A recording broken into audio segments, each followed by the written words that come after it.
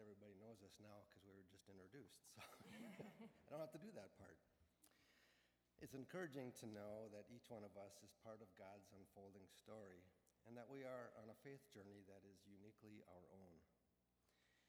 With the new era of openness making its way in and around us here at Mount Olivet, it's important for each of us to reflect on our own story and how God wants us to be part of what is happening here.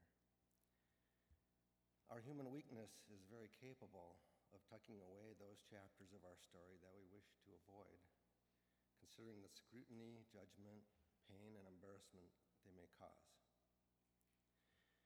Along the way, we have lived and prayed through our own trying times. We know what heartache and trials feel like.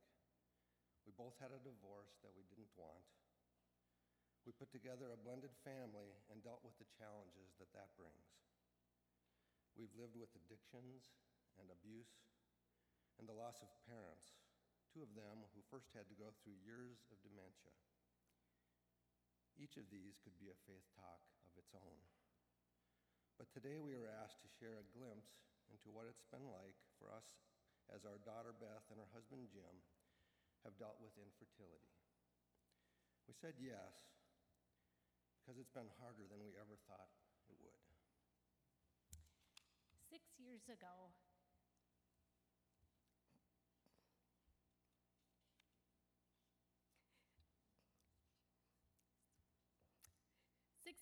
Beth and Jim announced we were to be grandparents for the first time. We were so excited for them and us. Weeks later, this first baby miscarried and was taken to heaven.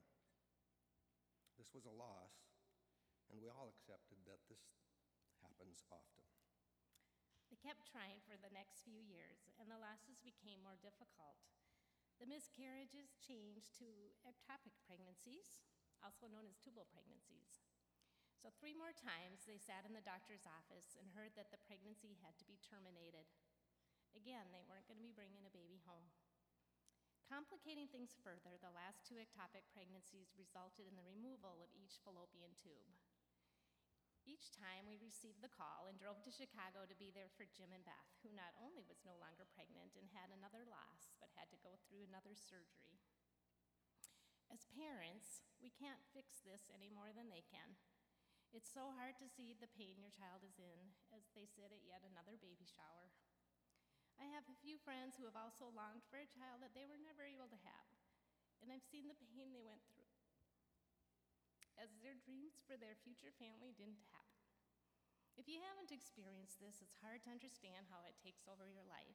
Each year you pray that your chances next year will be better.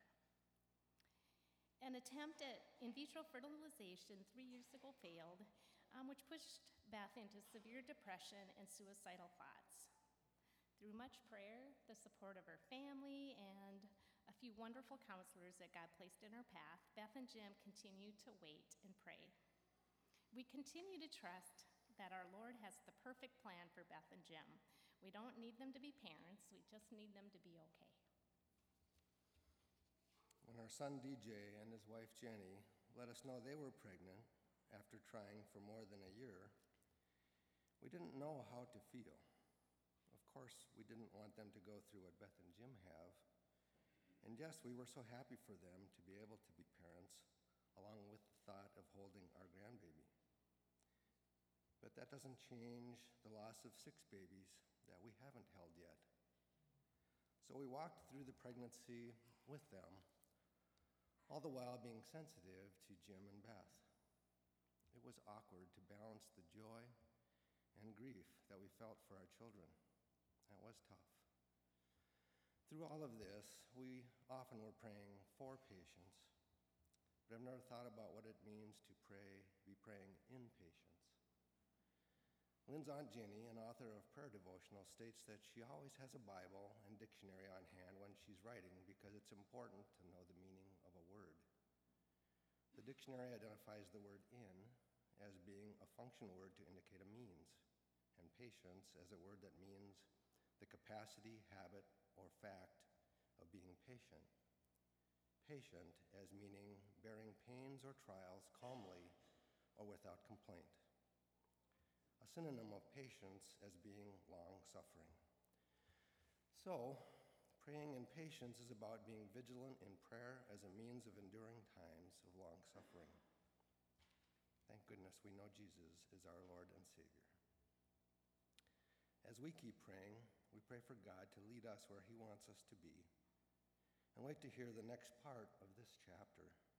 Beth and Jim would love to adopt or be foster parents, and they are still in the middle of the in vitro process. The door to their future is wide open, and we can't wait to see where God is leading them and just what their family will look like. Heavenly Father, thank you for giving us each day and the promise of everlasting life. And may we all pray in patience along our faith journeys.